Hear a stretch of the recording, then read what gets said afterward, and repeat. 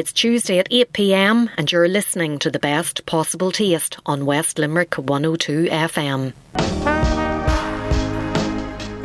You're listening to The Best Possible Taste on West Limerick 102 FM. Good evening and you're very welcome to tonight's Best Possible Taste. I'm Sharon Noonan and as always I have a trio of fantastic guests for you to hear from tonight.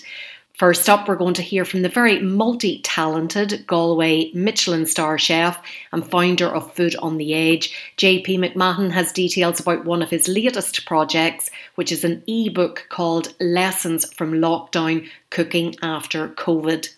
I'll be chatting to the owner of one of West Limerick's latest additions to the food scene, Maura Griffin from Organigo in Abbeyfeale. And finally, our regular Helen Cook from This Winding Life reveals how her house move resulted in the discovery of some of her favourite but long forgotten kitchen gadgets. But before we hear from tonight's guests, let me tell you how to get in touch with me at The Best Possible Taste. You can make contact by emailing me s.noonan@live.ie, or you can tweet me at Queen of Org, as in Queen of Organisation, and I'm on Instagram at Sharon J. Noonan. So in August of 2020, when many in the restaurant business around the world found themselves enduring the brutal consequences of a global pandemic, many without income, without their staff and their business, Food on the Edge founder JP McMahon reached out to speakers and other contributors to the Food on the Edge symposium, and his request was simple: to write a letter addressed to the industry. Last week I caught up with JP, so let's have a listen. Bon appetit. Yummy. Grubs up. Delicious. JP, you're very welcome to the programme. Thanks so much for talking to me today. How are you keeping? Not too bad. I mean, there's good days and bad days. Trying to keep busy. If I don't think too much about the restaurants, I'm generally okay. Yeah, I'd say you're not alone in that situation, and you have managed to keep very busy producing a very comprehensive book, Lessons from Lockdown: Cooking After COVID. You got the idea last summer and it all started in August.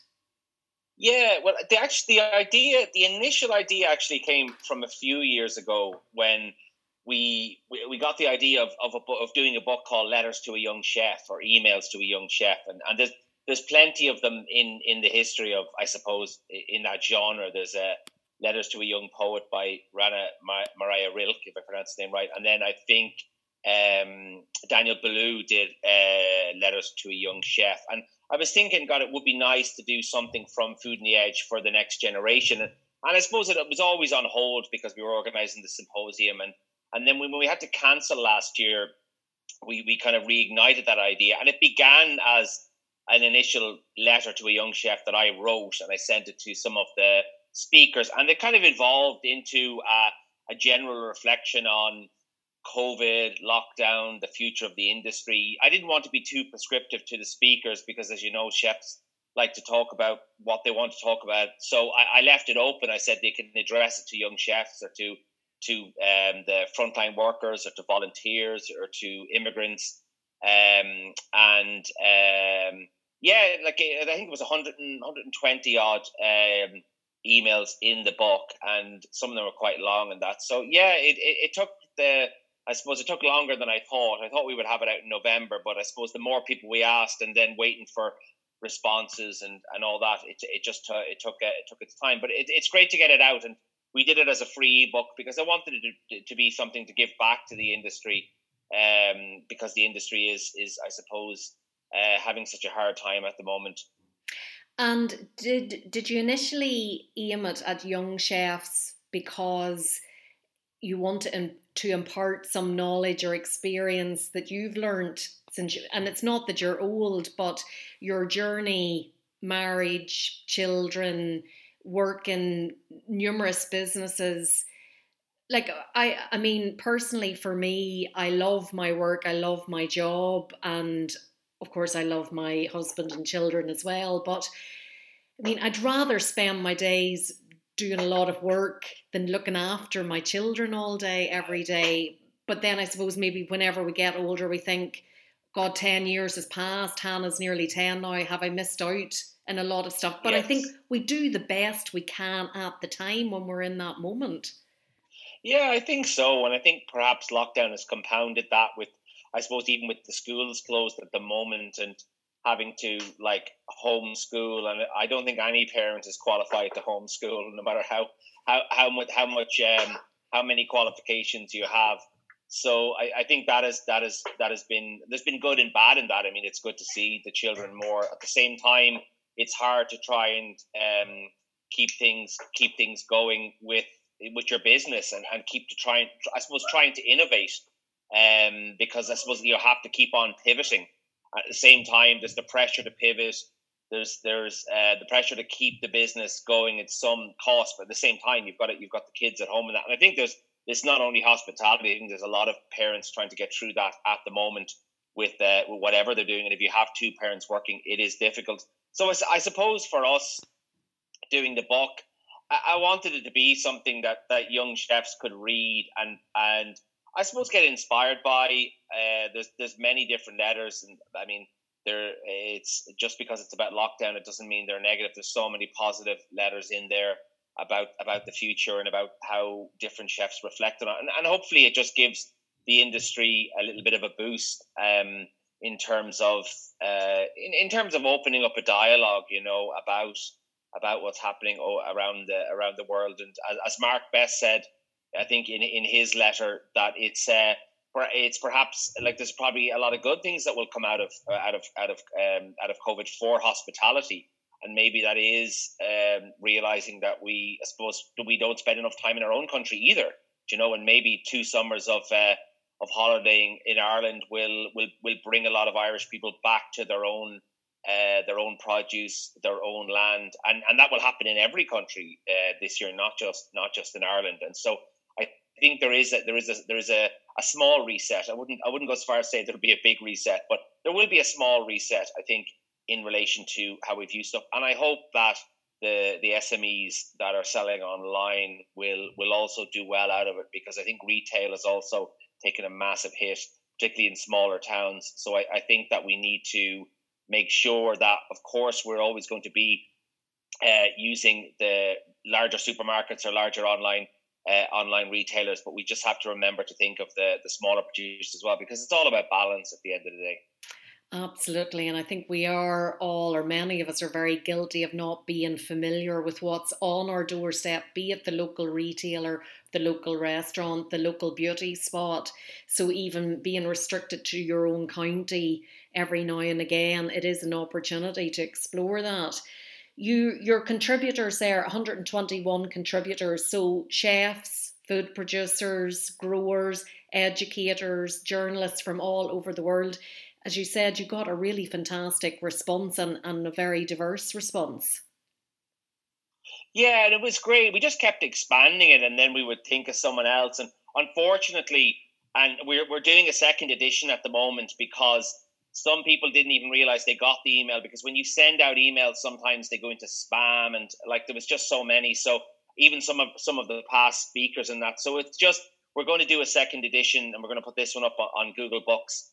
Probably in a month or so, and we are in talk with a publisher to do a hard copy. So hopefully, that it will continue, and I hope it just gives inspiration, because we wanted to be as diverse as possible. I think as the book grew, I thought, like, who in Ireland, I suppose, is in the industry that possibly doesn't know about Food on the Edge, but is in or might know of it peripherally, but hadn't been to Food on the Edge. And so we tried to reach out to people possibly who hadn't been to Food on the Edge, but were supporters at the same time. So to try and widen the net, and I think it's important for us to try and always think that, how can we grow Food on the Edge from where it started? And sure, you've been to them all now, and like, you've seen how it's changed from, I mean, I suppose there being a focus on restaurants to now being, I suppose I would say, a focus on gastronomy in many places. And I think the speakers that have come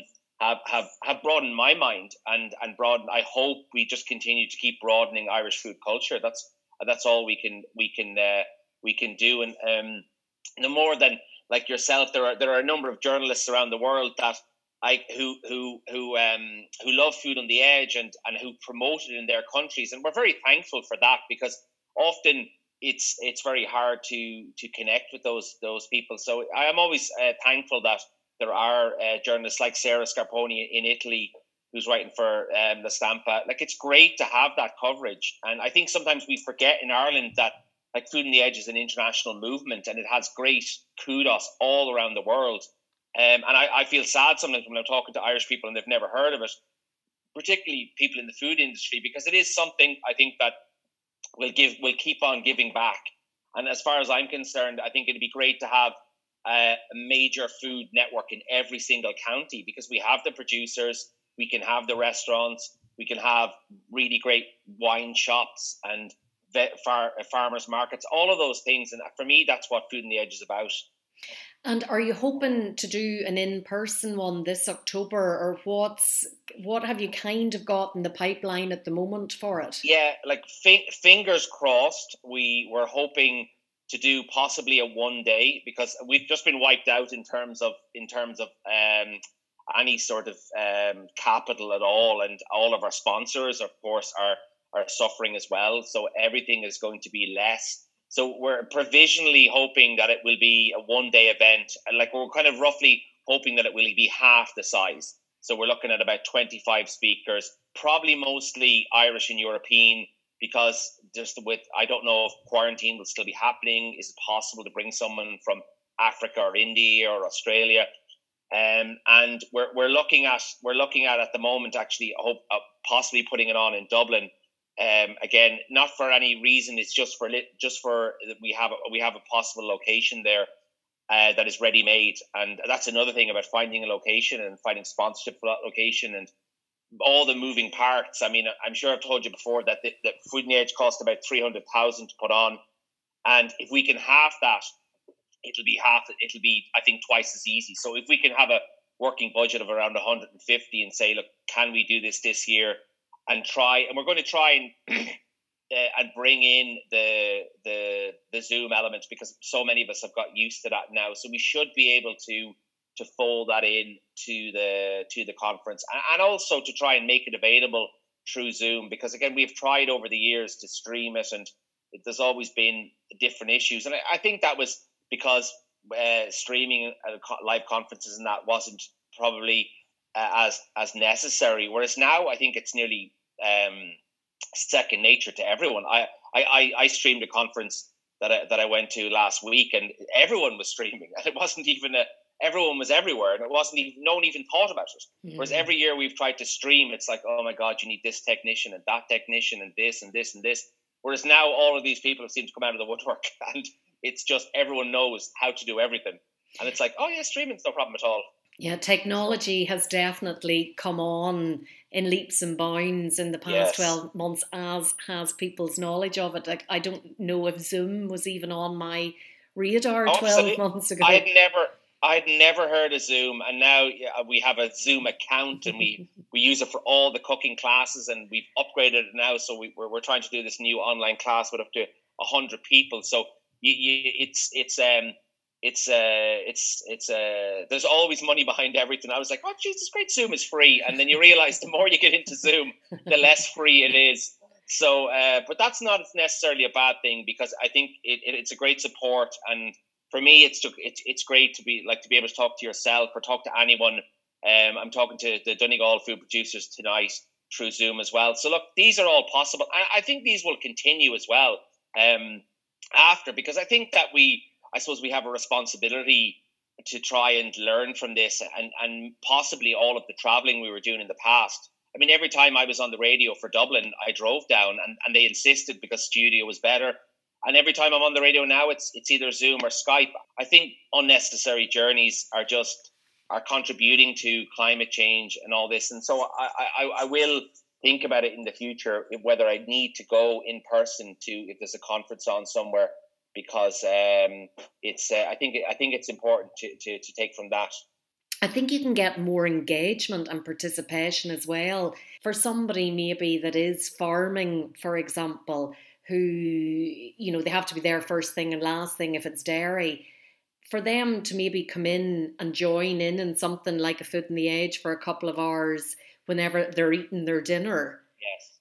Do you know, it's the accessibility is fantastic, and I think that is definitely a huge bonus to it. So to get the balance between the in-person audience and then the virtual audience, I think it's the perfect solution, I think, for Yeah, events. I think so, and I think from people around the world as well. Because for me, it's always about how do we keep growing, and it's not. I'm not content to just to stay in the size we are, because I think there's so many more things that Food on the Edge can be doing with regards to the food industry, or the food culture. You know, and you mentioned farming there, and I think we've a long way to go with trying to bring our farming into our food culture. I mean, so many farmers are already there, like the likes of Drummond House or Ballymckenny, or all of these different farmers. But we need more farmers to realize that they're part of food culture. They're not just producing a commodity, and that they have a voice and they can come and talk, and they should be interacting with the people that are buying their product, or the restaurants. And I know in our for us over the last 10 or 12 years, that's has built our business, and whether it's Castlemine or the Friendly Farmer. And I think every restaurant has a story with their producer or with their farmer. And I think it's important for like farmers to reach out to restaurants, and restaurants to reach back to farmers, and to try and activate that through their social media, because they have a platform, and I think they should really be using it. And as we mentioned with the local retailers as well, I think it's important for them to reach out to their local as well, because often that it's just taken for granted that, oh, it's in Galway, therefore everyone knows about it. And you never know. Like recently, actually, my daughter lost her phone, and I rang it, and someone had picked it up, and I said, oh, sure, I'm at, they said we're at the Garda station in Galway, and I said, I'm around the corner in Anir, and they were like, what's that? And and you take for granted that everyone knows about everything. And I had to explain, oh, it's a restaurant. And it's just, we forget that the people who are not involved in our circle may not know. And I think it's really important to try and reach out to other areas. And that's possibly what we try to do with the book as well. Like, who's peripherally involved in food? Even just to give examples, we have a winemaker from Italy in there. I mean, I'd love to put way more people in, but it was just like, how do we pick like certain examples of people who would write about it and share it, and then we might get more of those people. So whether it's a farmer, a journalist, a winemaker, a sommelier, like a front of house, how do we get more of them involved in Food on the Edge, and to grow it, as opposed to just people thinking that it's just a movement for chefs. You mentioned Anir there, and you mentioned using Zoom for the online cookery courses, because Anir has a cookery school as well, and you've Cava and Tartare. So I mean, you three different strings to your bow there in terms of restaurant outlets. A lot of places have been doing boxes that they send out, or click and collect. You've been doing the online cookery classes, and I think you occasionally do the boxes as well. Yeah, we did. We did the box during the first lockdown. We did the box. We did tartar at home, and we did takeaway from Cava. We didn't do it on the second lockdown, and now I suppose we're just waiting. I felt January was just a write off in terms of the cases were so high, and I just didn't want to open Tartar for selling coffees and pastries for more people wandering around town. I just thought it. So we're looking to the beginning of March. We're going to do some oysters and Cava as a little Tartar at home for Valentine's, just to test the water a bit. And then I presume, I mean, I hope we're open by June. I mean, if we're not open by June, I'll crack up, because that'll be 180 days closed. And if we haven't sorted this out in 180 days, I just don't think we're ever going to sort it out. So I'm hoping by June we'll be open for sit down. So what we'll do is we'll gradually open Cava, maybe do some takeaway in April, May, just because it will be difficult for places just to restart straight away, and you are looking at restocking and restaffing. A lot of I don't even know where our staff are now. We had 45 staff. Some have left Galway. A lot of them, unfortunately, and I only realized this yesterday, is that a lot of them this lockdown were getting the PUP, but not getting any more rent support. So it's very difficult for a lot of chefs and front of house people to continue paying rent in Galway when possibly they have families somewhere in some other county where they can just move home particularly if it is going to be for 6 months. So it will be hard, I think, in terms of staff. And I know some of our staff have left the industry and gone on to say work in Medtronic or somewhere else because they just needed to work, and that's fair enough. So I think staffing will be an issue. I also think that with the absence of international tourism, I think there will be a problem with demand, and we'll see how when everything opens and the grants start to dry up. I think that's when it will be hard for restaurants, and I'm really hoping we the plan is to open in here in June, but if for some reason we don't open during the summer and then lockdown ends in September, that an year will miss a second year, and it's going to be hard. We're paying full rent in there. I mean, the classes are covering that, and it's only myself on the books at the moment. But it's just it will be hard to motivate and find staff, and like keeping a Michelin star is difficult in terms of you need a high caliber of staff, both front and back, and we'll see how things go, and all I can do is hope at the moment. Congratulations on retaining your star this year. That must have been a huge relief to you, because everybody was unsure and unclear what way Michelin were going to do it. And we didn't open. I know Michelin said they were around in 2019, and they were in Cava and Tartare in December. So they were around in December and that, and so we have been doing the classes, and I was quite open with them. I'd emailed them and said we're not going to open. We will be reopening in March 2021. Now it'll be June 2021, but again, it will be hard for them as well. I mean, they of course have given people a pass because they just judge you on your previous year standards. But if places don't open again, I'm sure it will be very, very hard for them, and it's all about cash flow. It's just like the longer it goes on, the less you have. And I'm sure they will bring in some restart grants, and that will be helpful. But I think the main thing we need to do, and they keep debating it, is to sort out the quarantine. I think it's really, really important. I think for me, it's a no-brainer. And they're talking about incursions on people's civil liberties. And I don't know if they get the irony that everyone is in their house at the moment and they can't go more than 5K. And they're talking about, even Leo Varadkar said today, well, people are allowed to travel freely around Europe. And I was like, well, they're not at the moment, So I think that we really need to do that, because I think that, as other countries have shown, if we can sort out the borders, once we get the cases down, there shouldn't be an increase, And I still think that over the Christmas, I don't think it was people and hospitality that caused this massive increase. I think it was these new variants that came in now that represent 30 or 40%. So I think hospitality is being stigmatized at the moment, and it has a bad name among all of NPHET. I think it's going to be a challenge and a fight to reopen, because I'm sure at every hurdle, whether it's March or April or May, there will be, once we get below 100 cases, I'm sure the pressure will be on for the country to open up. And it can't be easy for the government, because it's costing millions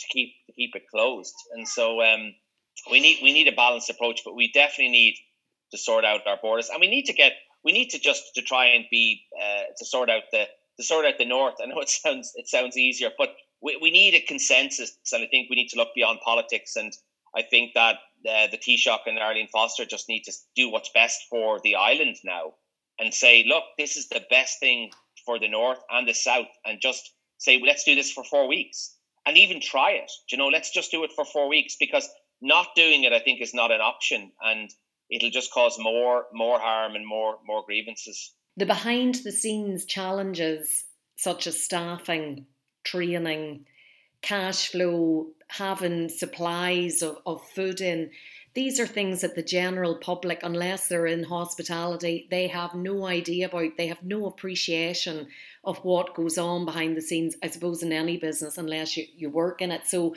there is a requirement there for the general public to be kind and to be patient when things do open up again. Do you think that people have a better appreciation now, and they don't sweat the small stuff as much? I think they do. I think last year, showed that, and particularly over Christmas as well, with places opening up, having shorter menus and not having access to as much. And I think Brexit, the industry hasn't even dealt with Brexit yet, because we've been closed. So I'm sure when places open up and those supply channels, whether it's oranges or lemons or anything that doesn't grow in this country.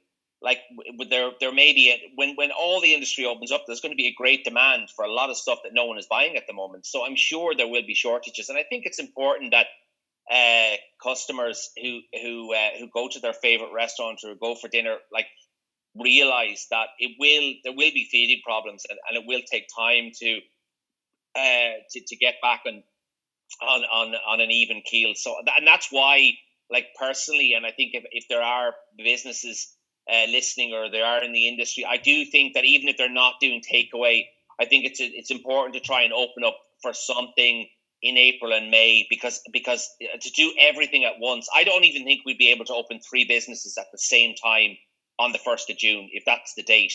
Like, we'd have to stagger it, because like we're just not going to be able to get 45 staff like at the drop of a hat. So I think what we'll do is we'll do tartare first, maybe in March, open that up just for coffees, takeaway, and then maybe do the nighttime box, and then maybe do cava, and then we'll deal with any or last. But I think it's important that the public realize that it's just not, you can't just turn it on again. It's not like a tap. And one final question then, when you do reopen, are we going to see some of your fabulous paintings adorning the walls of your restaurants? Because I've seen on your social media that I don't know if it's something new that you've done, but it's certainly new that you put it on social media. Some amazing, are they oil paintings? They look like oil paintings. Yeah, they're oil, and some are acrylic, and there's some collages.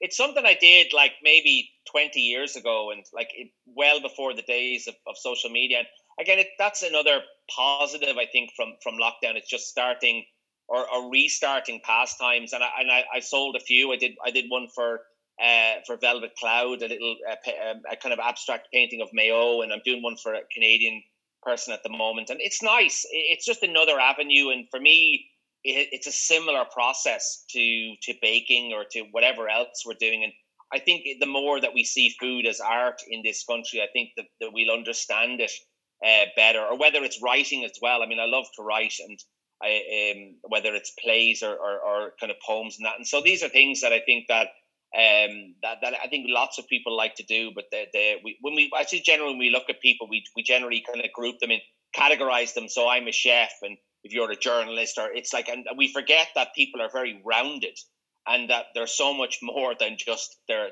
descriptive label. And I think that's why some people were getting upset on social media, going, when, like, you're not a painter. And I was like, I never said I was anything.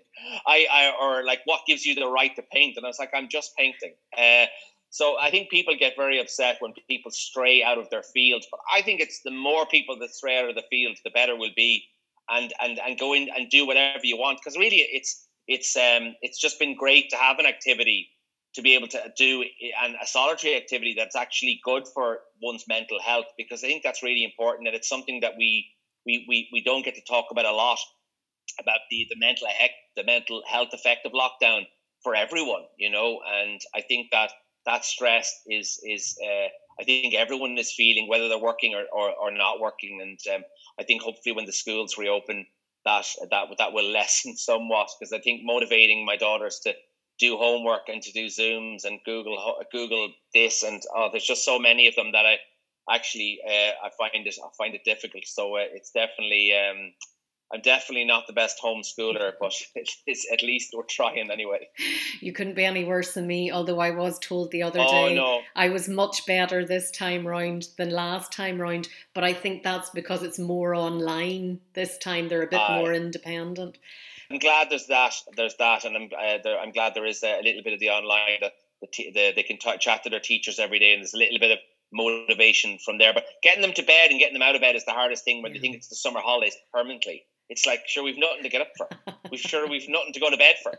It's just like permanent. Like, I don't know how we're going to get up at 8:30 half 8. What am I saying? At 7:30 when school starts again. I'm going to be like, oh my God. But look, we're all just doing our best. That's what I keep telling myself. I'm doing my best, and I hope now in 10 years' time I won't be looking back and trying to say, oh, you should have done this and you should have done that. It's important to keep looking forward. And look, congratulations on Lessons from Lockdown, Cooking After COVID. If people go to foodontheedge.ie, they'll get all the details there. Sign up for the newsletter, and then the first the first newsletter will have the book attached to it. Fantastic. Thanks so much, and great to talk to you again, Sharon. You're listening to The Best Possible Taste on West Limerick 102 FM.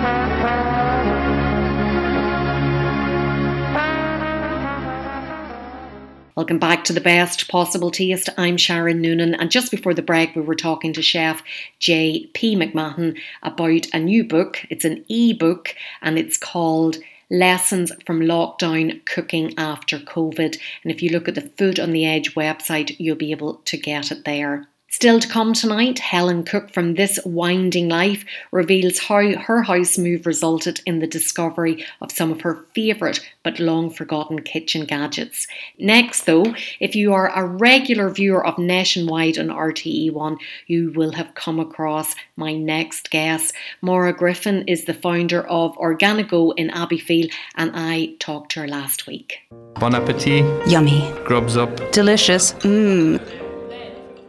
Maura, you're very welcome to the programme. Thanks for joining me today. I know you're very busy out on the road at the moment. You've pulled over. We really appreciate that. So we don't want to delay you too long, but we're very keen to find out more about the Organigo story. Some people may have seen you on Nationwide a few weeks ago, but for those that haven't, tell us about the business. You started in 2019. So I started the business in 2019. I got the facility in Abbeyfeale and we started building a purpose-built facility. Then we got up and running in September 2020. It took a little bit longer because of COVID, but we got there. And we got our certification for Irish Organic certification. And we got our EHO sign-off as well. I suppose I started it because I have an interest in organic food and bringing ready-to-eat organic food to the market, and because there's going to be significant growth in the market in the coming years, and I want to promote it down in West Limerick and in North Kerry, because I think we, coming from a farming background, that we have the ability to be leaders in organic farming, hopefully, in the future.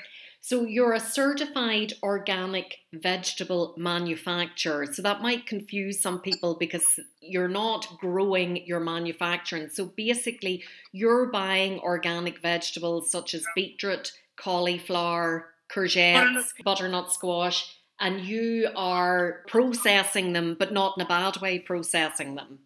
Yeah, we're processing them like in an organic way, as natural as possible. Because sometimes, like, not everyone has time to cut the veg or whatever. You know, if you're busy, like the way I look at it is sometimes you're busy, you're working, or you're a working mom, or you've kids, and you want to give them something organic, and it's Friday or it's Monday, and you didn't plan according, and you're behind, and it's just, this is quick. It's a once a week kind of a job. You know what I mean? You'll pick this up nice and easy, and you won't feel guilty for, you know, not giving them veg. You're still giving them something good for them, if that makes sense. So it's like pre-prepared veg, but not just chopped up. It's spiralized so it can be used in stir fries or salads. And you're a circular economy business. What does that mean?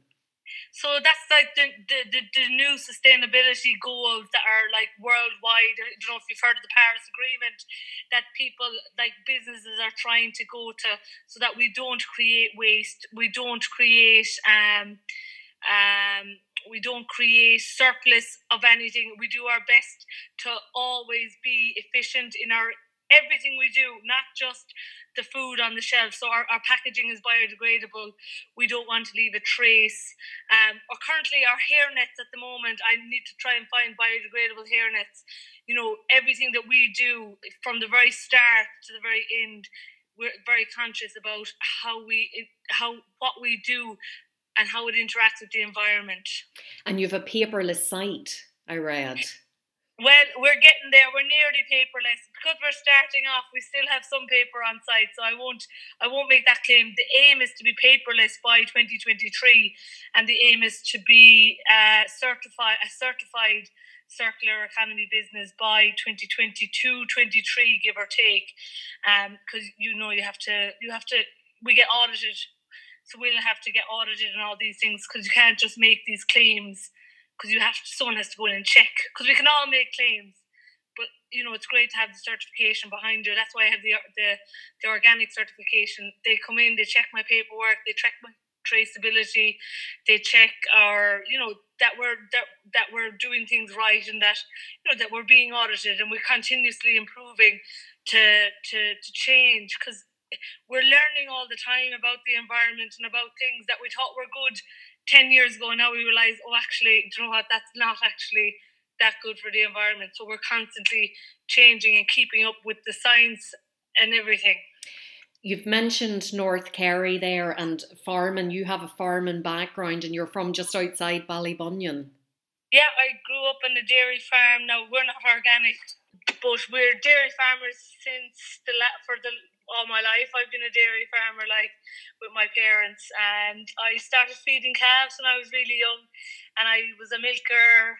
I started milking when I was about 12 or 13, and I'm part-time relief milker at the moment now as well, just because you can't just start up a business and expect to be making money. So I do that at the weekends, and it's great exercise as well, and I like doing it. So we'll keep at that for a while.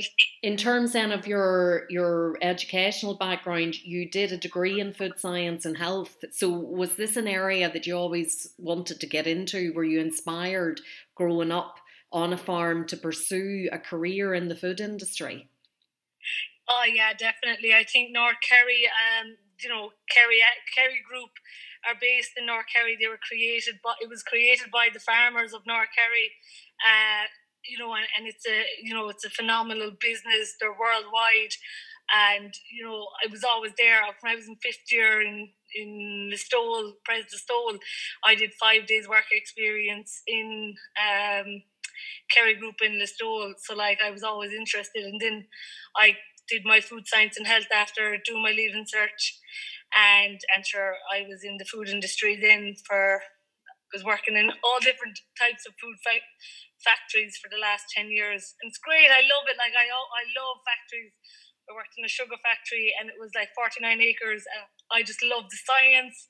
I loved the sourcing. The sugar is coming on the ships, and it was amazing. They had their own dock and everything. So, I'm always interested in it.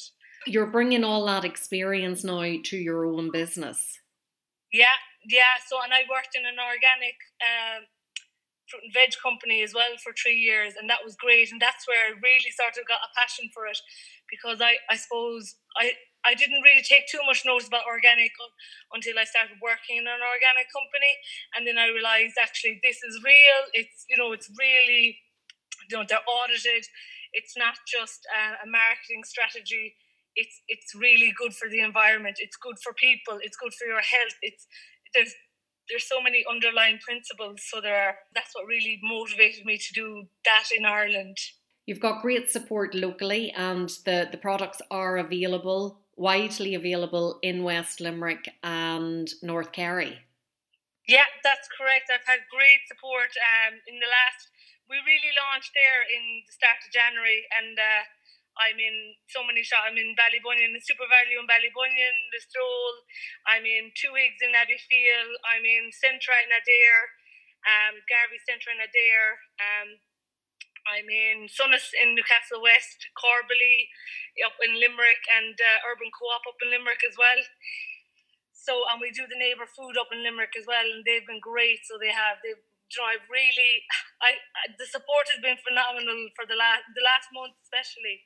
It's been unbelievable. And even before that, just even talking with people and telling them the story, people really believe in it, and everyone's always willing to give help, and it's been amazing. And I would imagine that the appearance on Nationwide was great for the profile, because it is such a much loved and much watched programme. And the Nationwide was brilliant, because I was able to show people what we had in Abbeyfeale without having to try and bring everyone into, because it's a factory, you can't have people coming in and out. So it was great to show people what we were doing. It's all like, it's not a big factory, it's not machinery, it's people that are doing it, and we're creating jobs there, which is all part of it. The reason why I started it was because I wanted to live and work in North Kerry in the food industry, but I wanted something that I really believed in, and that's why I started it. And yeah, it's just been like, the support's been great. Everyone in Abbeyfeale as well, like, especially, I've been doing the markets there since last September. I haven't done them this. I'm not going back now at the moment, but it's been great. Like, it's just, it's so hard to put it into words. I'm so grateful for the support. I don't know how to even thank people, if that makes sense. It's almost overwhelming. In terms of your suppliers then, are your suppliers all certified organic? Oh yeah, they have to be certified organic. For us to maintain our certification, all of our suppliers have to be certified organic.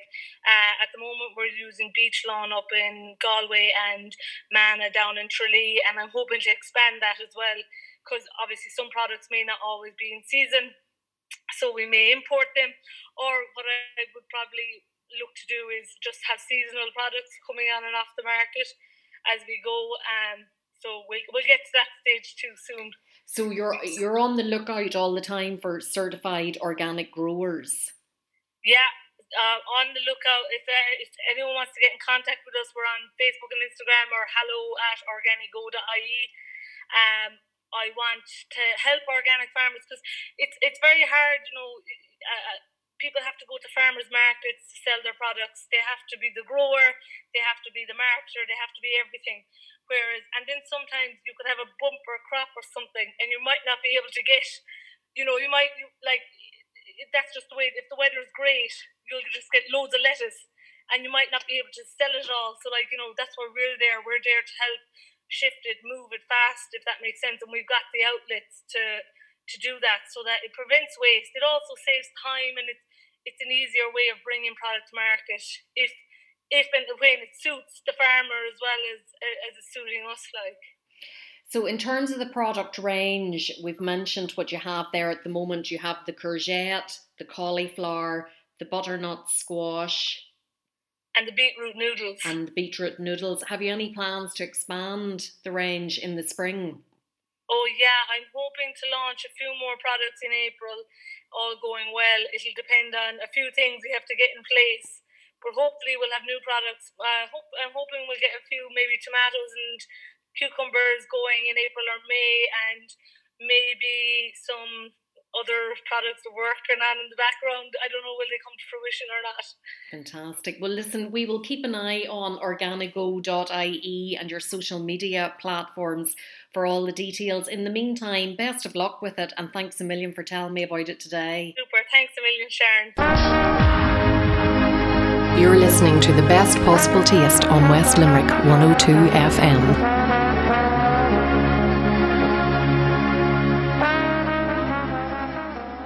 Welcome back to The Best Possible Taste. I'm Sharon Noonan, and just before the break we heard from Maura Griffin, whose business Organigo in Abbeyfeale is the latest addition to the burgeoning food scene in West Limerick.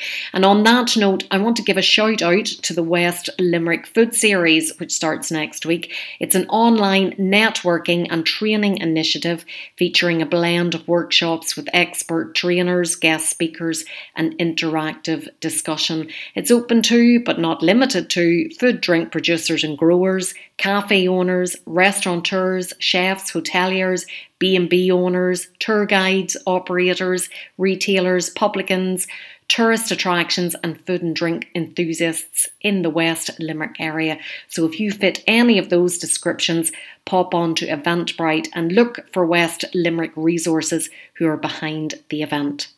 If you're just tuning in now, you're very welcome to the programme, and if you'd like to catch The Best Possible Taste repeat on West Limerick 102 FM, tune in on Wednesday mornings at 8 a.m. And the podcasts are also available to listen to on SharonNoonan.com as well as iTunes and the podcast app. Now, finally tonight, I'm delighted to welcome back to the show Helen Cook from This Winding Life, who has recently moved house. Bon appetit. Yummy. Grubs up. Delicious.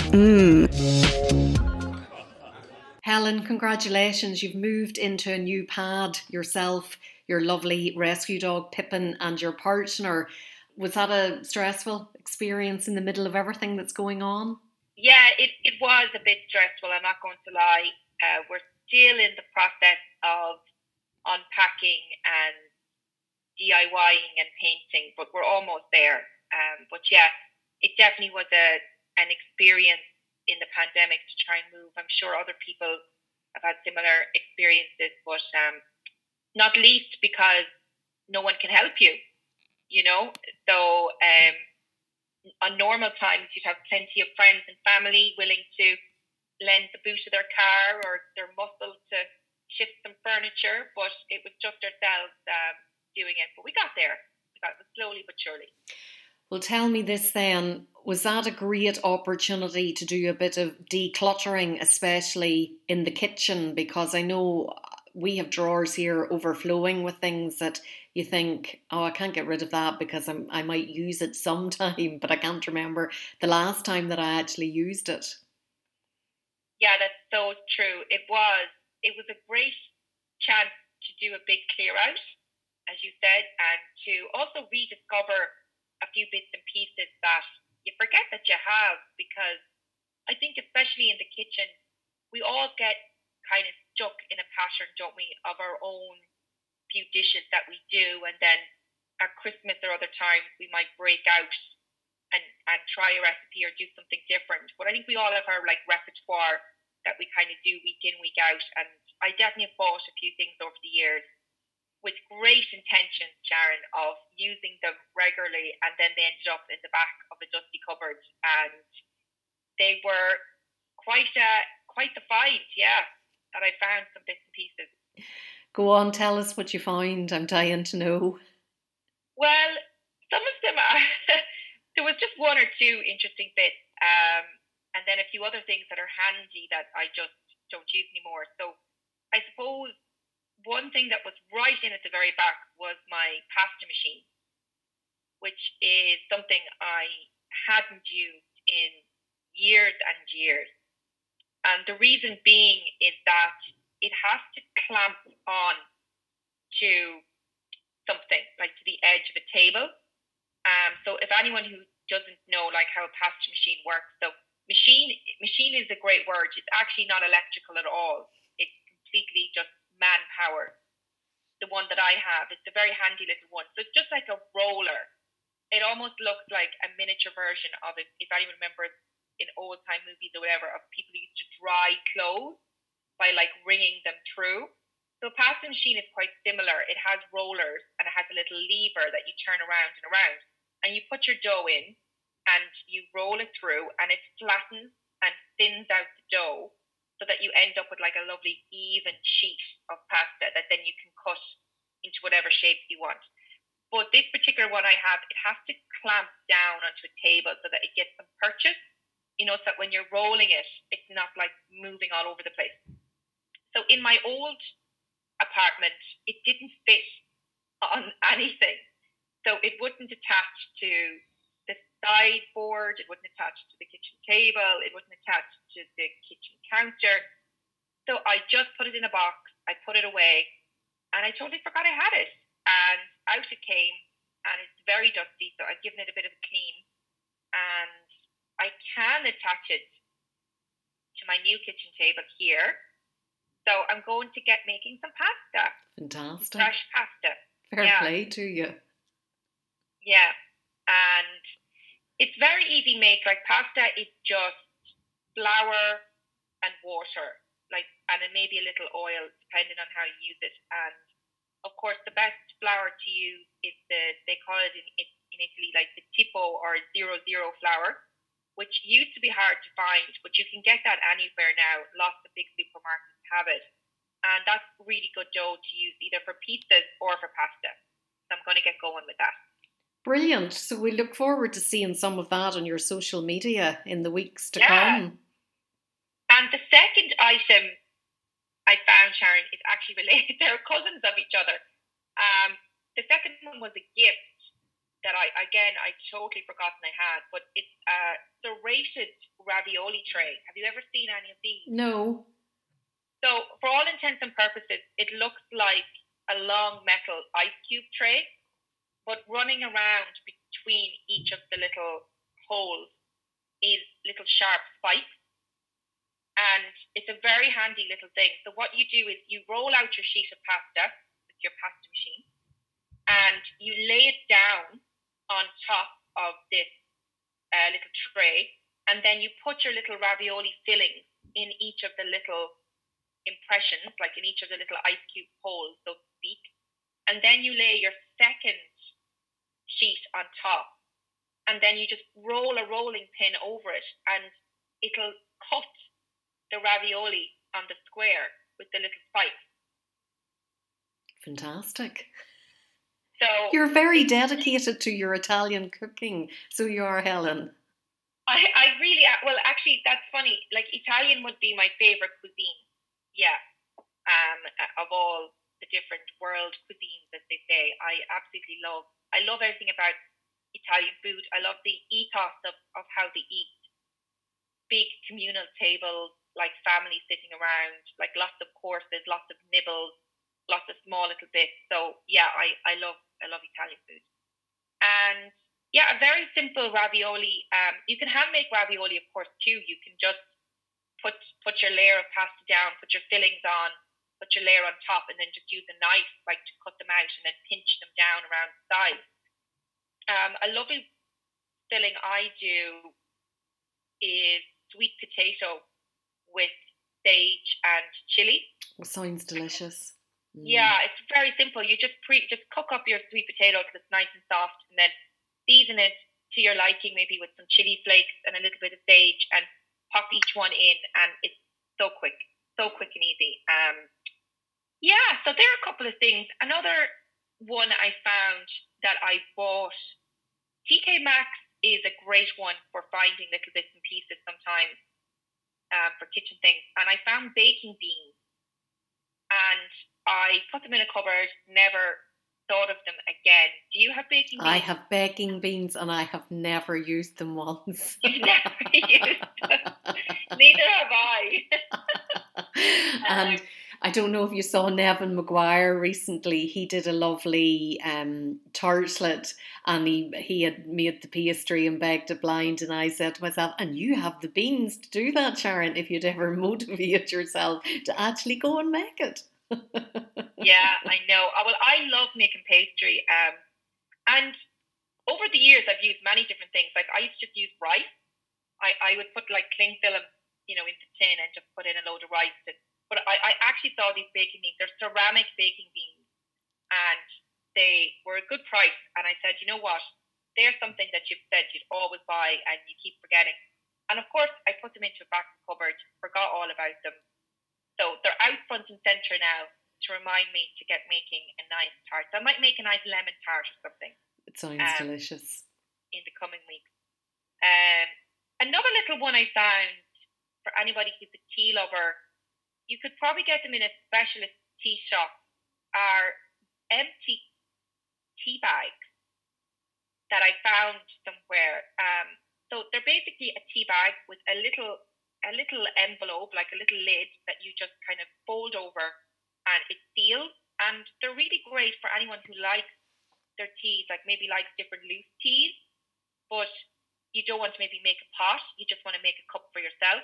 So you would just put like a teaspoon of the loose tea in and close over this little tea bag, and it just makes a little tea bag at home. So they're a great one to watch out for if anyone likes their loose teas or like trying different teas. And the final one, Sharon, that is an oldie but a goodie, is I found our old retro toast sandwich maker. It hasn't seen the light of day in a long, long time. It has fallen out of fashion. I don't know why it kind of fell out of fashion, those little toasty machines that kind of fallen out of fashion a little bit, but they really do the job. They're so much better than trying to do it under the grill. They remind me of my student days. Me too.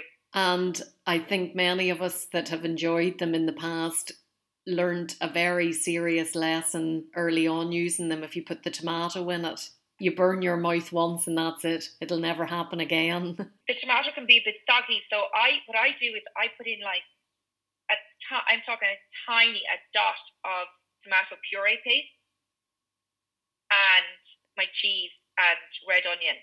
That would be one of mine. Fabulous. Or Leon Perrings and cheese. The Worcester sauce. Yeah, it's very good. So as we were just getting unpacked here and settled in, the toasting machine has been a great quick meal solution, I have to say, over the last couple of days. So it's been a real joy rediscovering that and trying out different chutneys and things with the cheese. So you can definitely make a fancy toasty. Absolutely, yeah. Oh God, absolutely. Well, listen, it has been a joy talking to you again this evening after so long, and well wear in your new pad with your partner, and say hello to Pippin for us. I will. Thanks so much, Sharon. Take care. Bon appetit. Yummy. Grubs up. Delicious. And that brings us to the end of the programme this evening. Thanks for tuning in, and to my guests, JP McMahon, Maura Griffin and Helen Cook. Until next week, bon appetit. Do you want to get in touch with the Best Possible Taste? Do you want to come on, share a recipe, review a cookery book, or just have a general chat about what you like to eat and drink? All you have to do is get in touch with me, Sharon Noonan, by sending an email to s.noonan@live.ie or send me a tweet @Queen of Org. Bon appetit!